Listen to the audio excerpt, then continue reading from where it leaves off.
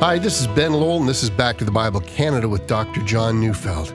Well, today we're continuing our series, Make It Count, with a message titled Faithfulness in Unfaithful Times. So turning your Bibles to 2 Timothy chapter 3, verses 9 to 13, as we join Dr. Neufeld now.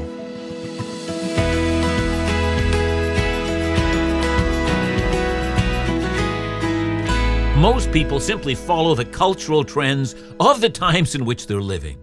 They assume their culture has it right, the other cultures had it wrong. It's just the nature of things.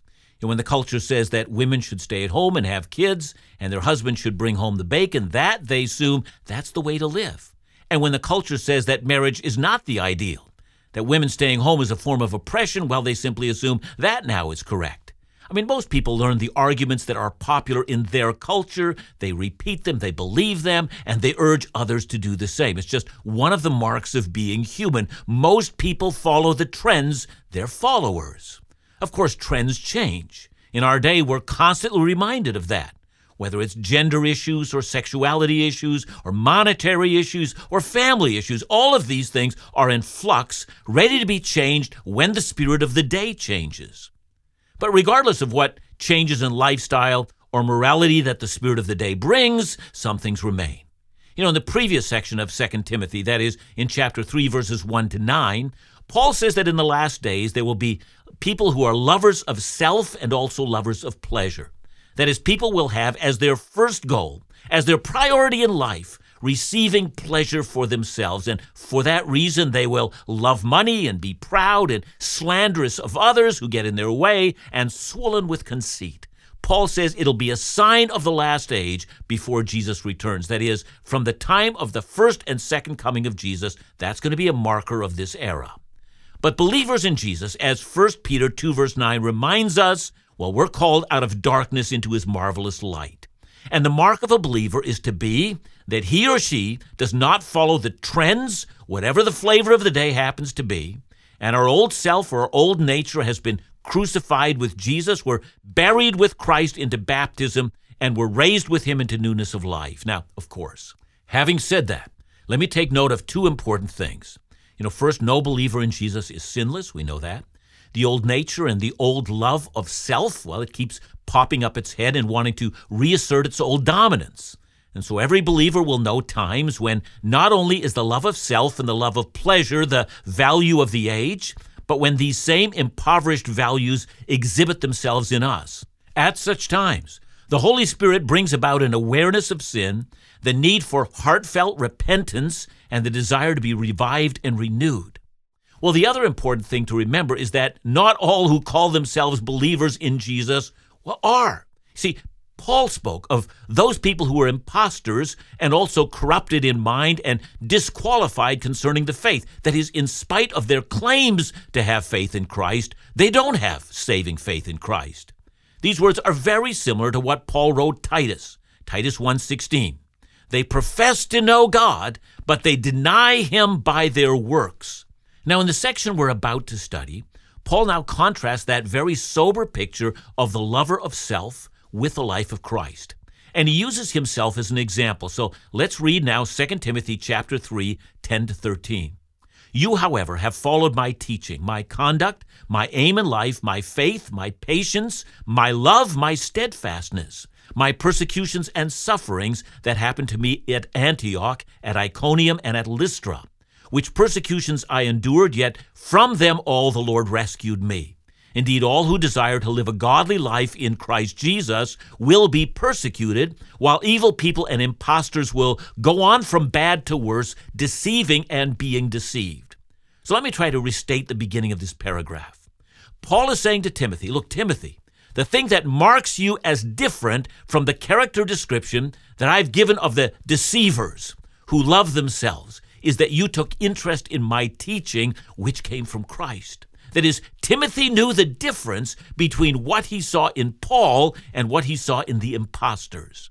You remember, I started with the illustration that, people follow the cultural trends in values and ethics and in morals, in what they hope for and dream about. And in that regard, we all have heroes and we all have people we emulate.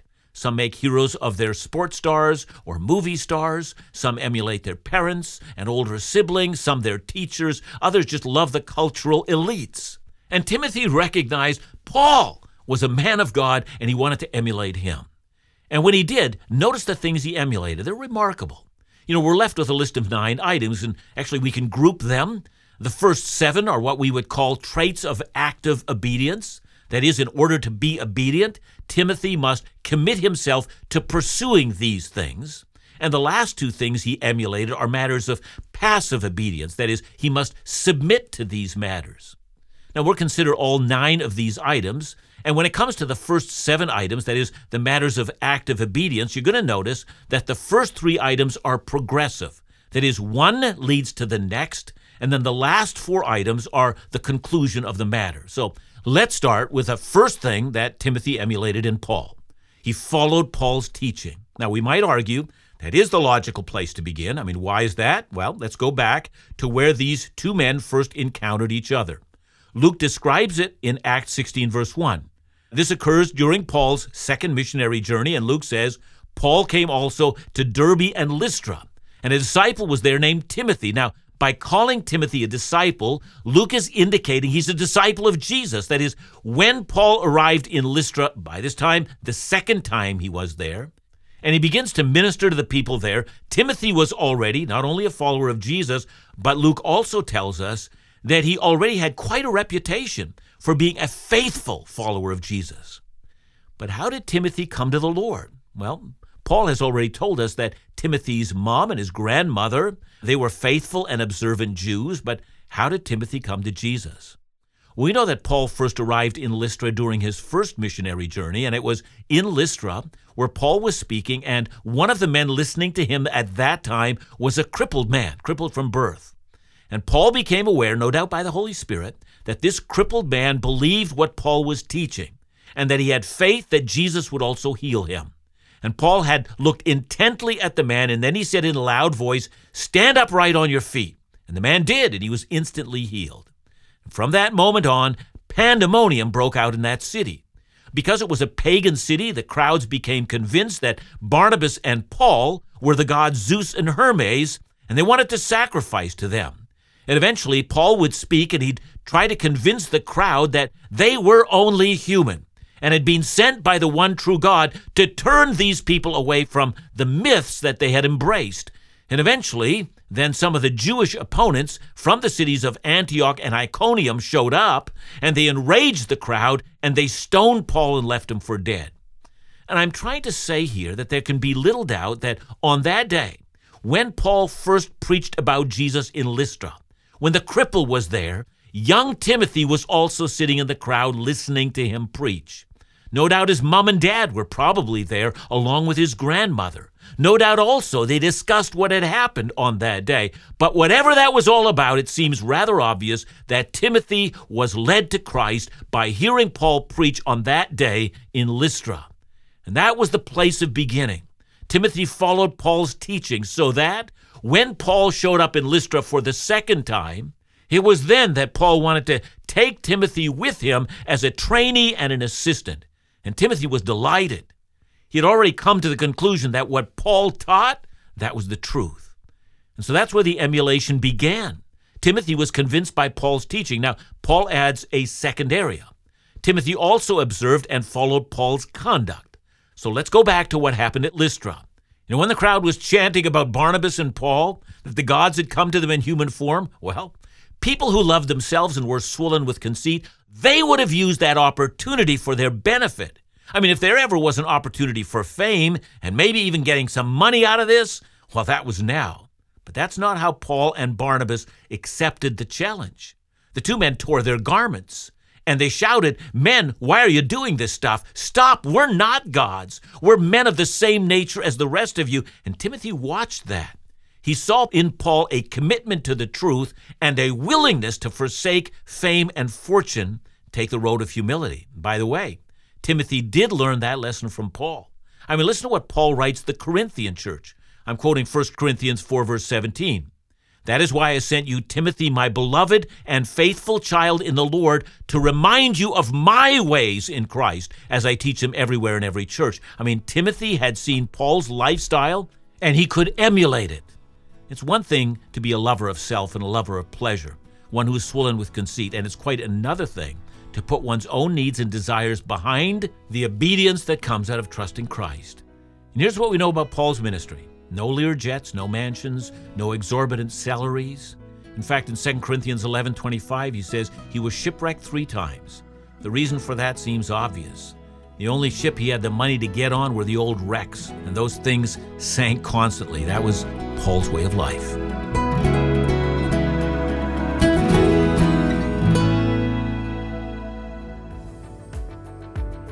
Each month, we send out a free monthly update email that provides unique ministry content that includes our 5 and 5 audio program.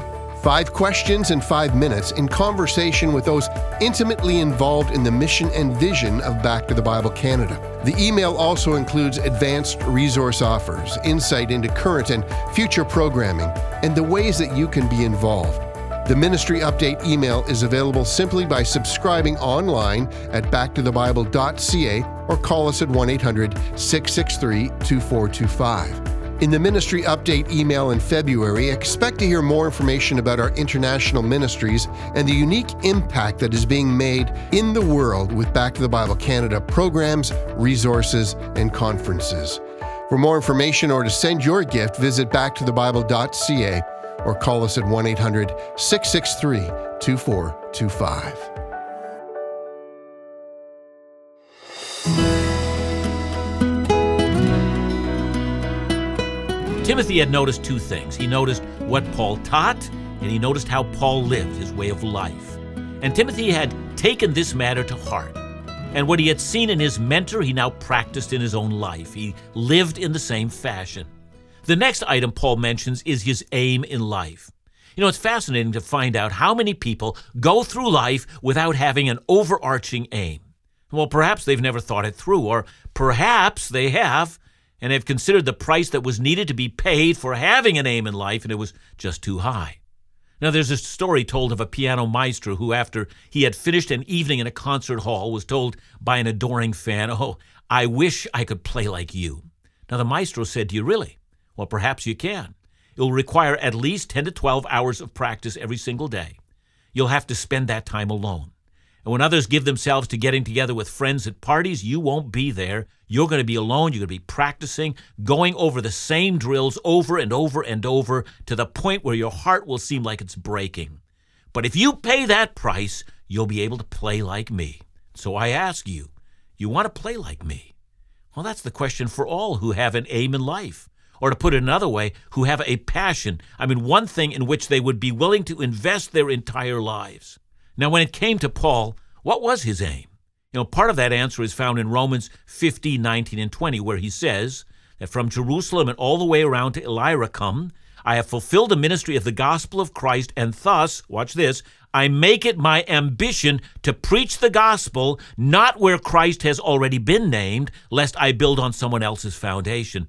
That is, his aim in life is to bring the gospel to one unreached city after another, building churches where the gospel had never been heard. Now, I say that's part of the answer because the entire answer is broader than that.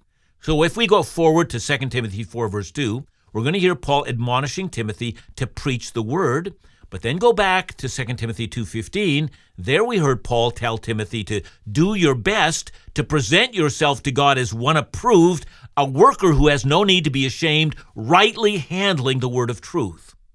Paul not only received his gospel as a direct revelation from Jesus, but he also poured over the scripture, examining every single chapter and verse, explaining it in the light of Jesus. So, for instance, consider what Luke tells us in Acts 18, verse 5. When Silas and Timothy arrived from Macedonia, Paul was occupied with the word, testifying to the Jews that the Christ was Jesus. Do you notice the 2 things? The second, he's testifying in this case to the Jews, other times to the Gentiles, that Jesus is the long-expected Messiah. But the first thing was that he's not relying on his ability to communicate or to say things based on his easy wit or his excellent use of illustrations or the use of stories designed to impact the emotions. Instead, he's occupied or so thoroughly engaged with the Word, he's got no time for other pursuits. Timothy had seen Paul's singular interest, or his aim, his overarching purpose in life, to which Paul would gladly suffer the loss of lesser things if those lesser things at any point in time interfered with the aim of his life. And Timothy grabbed a hold of that lifestyle, that way of living, to live in such a way that it could be said of Timothy, just like his mentor, there was an overriding aim in his life. Hey, how about you? Oh, my dear friend, this is an important question to ask.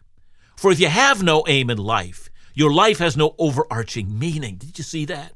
You can't answer the question of why you're here.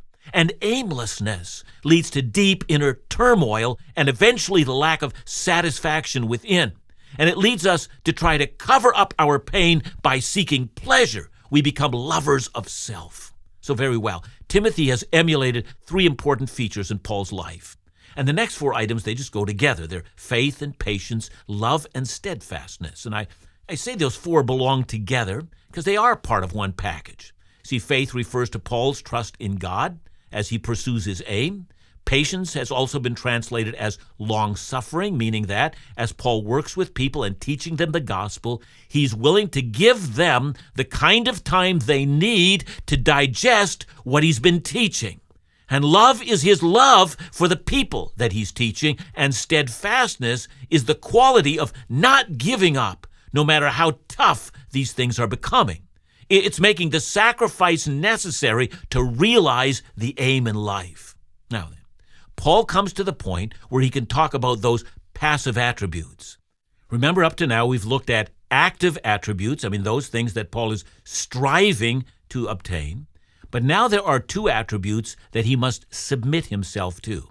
And here he mentions only two. In essence, they're actually one. They're persecutions and sufferings. Persecutions are what others do to you, and suffering is what you actually experience. In short, Paul wants to let Timothy know that he did not run from these things. He remained put. He patiently endured what God, in his sovereignty, had judged best for Paul to endure. And here Paul reminds Timothy most likely of the things that Timothy must have remembered.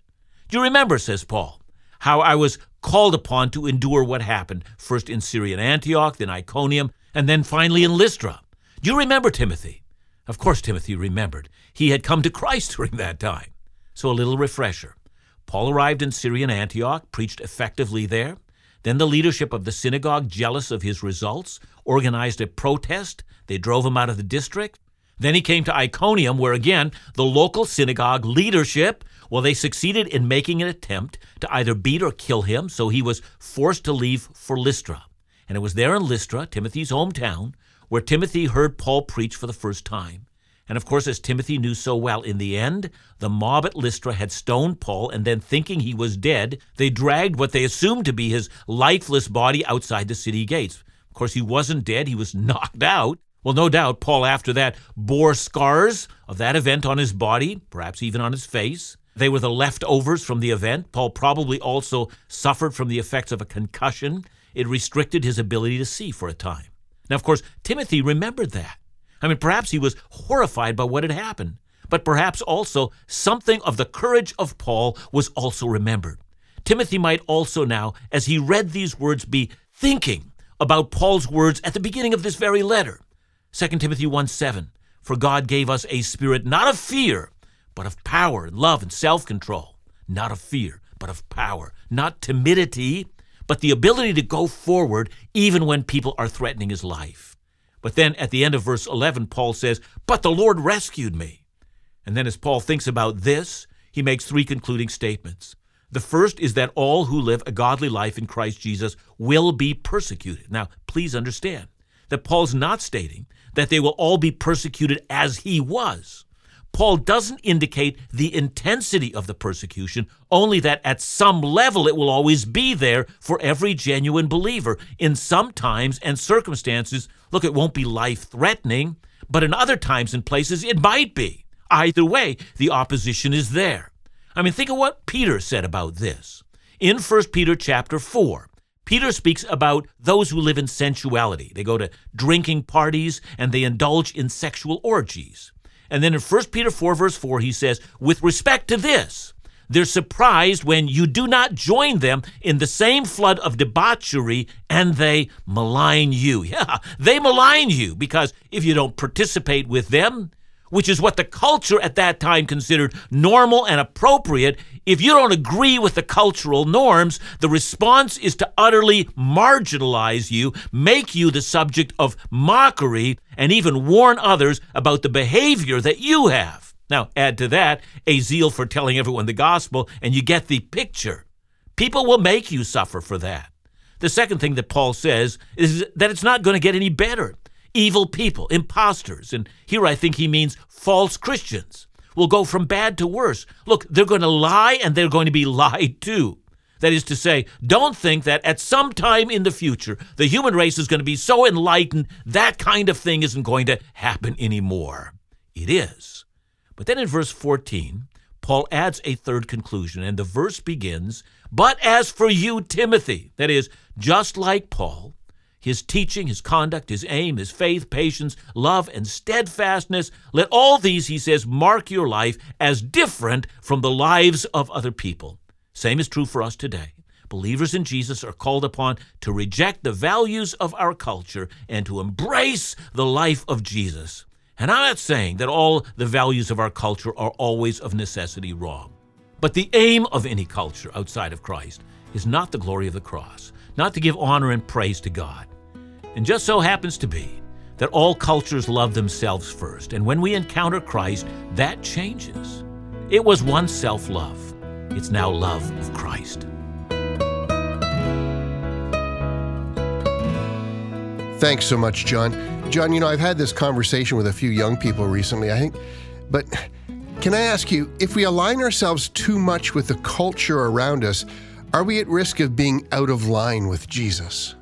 Yeah, I think we always will be, no matter which culture we find ourselves in. It's so important to say.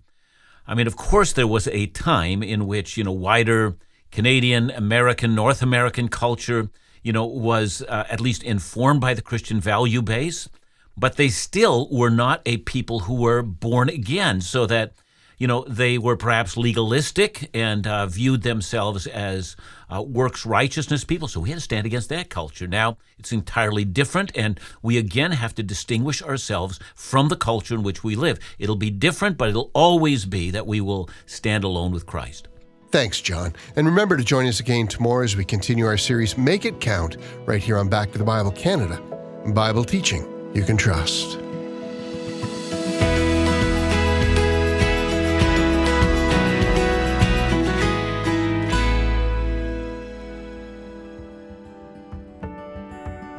As time speeds by, it's even more important that we consider how we live. That's why I'm so grateful for friends like you who walk with us verse by verse through the Bible. The encouragement we received recently from Ruth reminds us of how precious this is. Dr. John's teachings are fascinating and really bring the Bible to life for me. I can almost visualize the scenes in my mind, like watching a movie when I listen to him. I usually listen to the radio program at work and end up going home and rereading the passage he spoke about that day, and every time I see it through different eyes. What a great way to use the time we've been given. With minds transformed by the washing of God's Word, we're given different eyes and God's own heart to see the world we live in.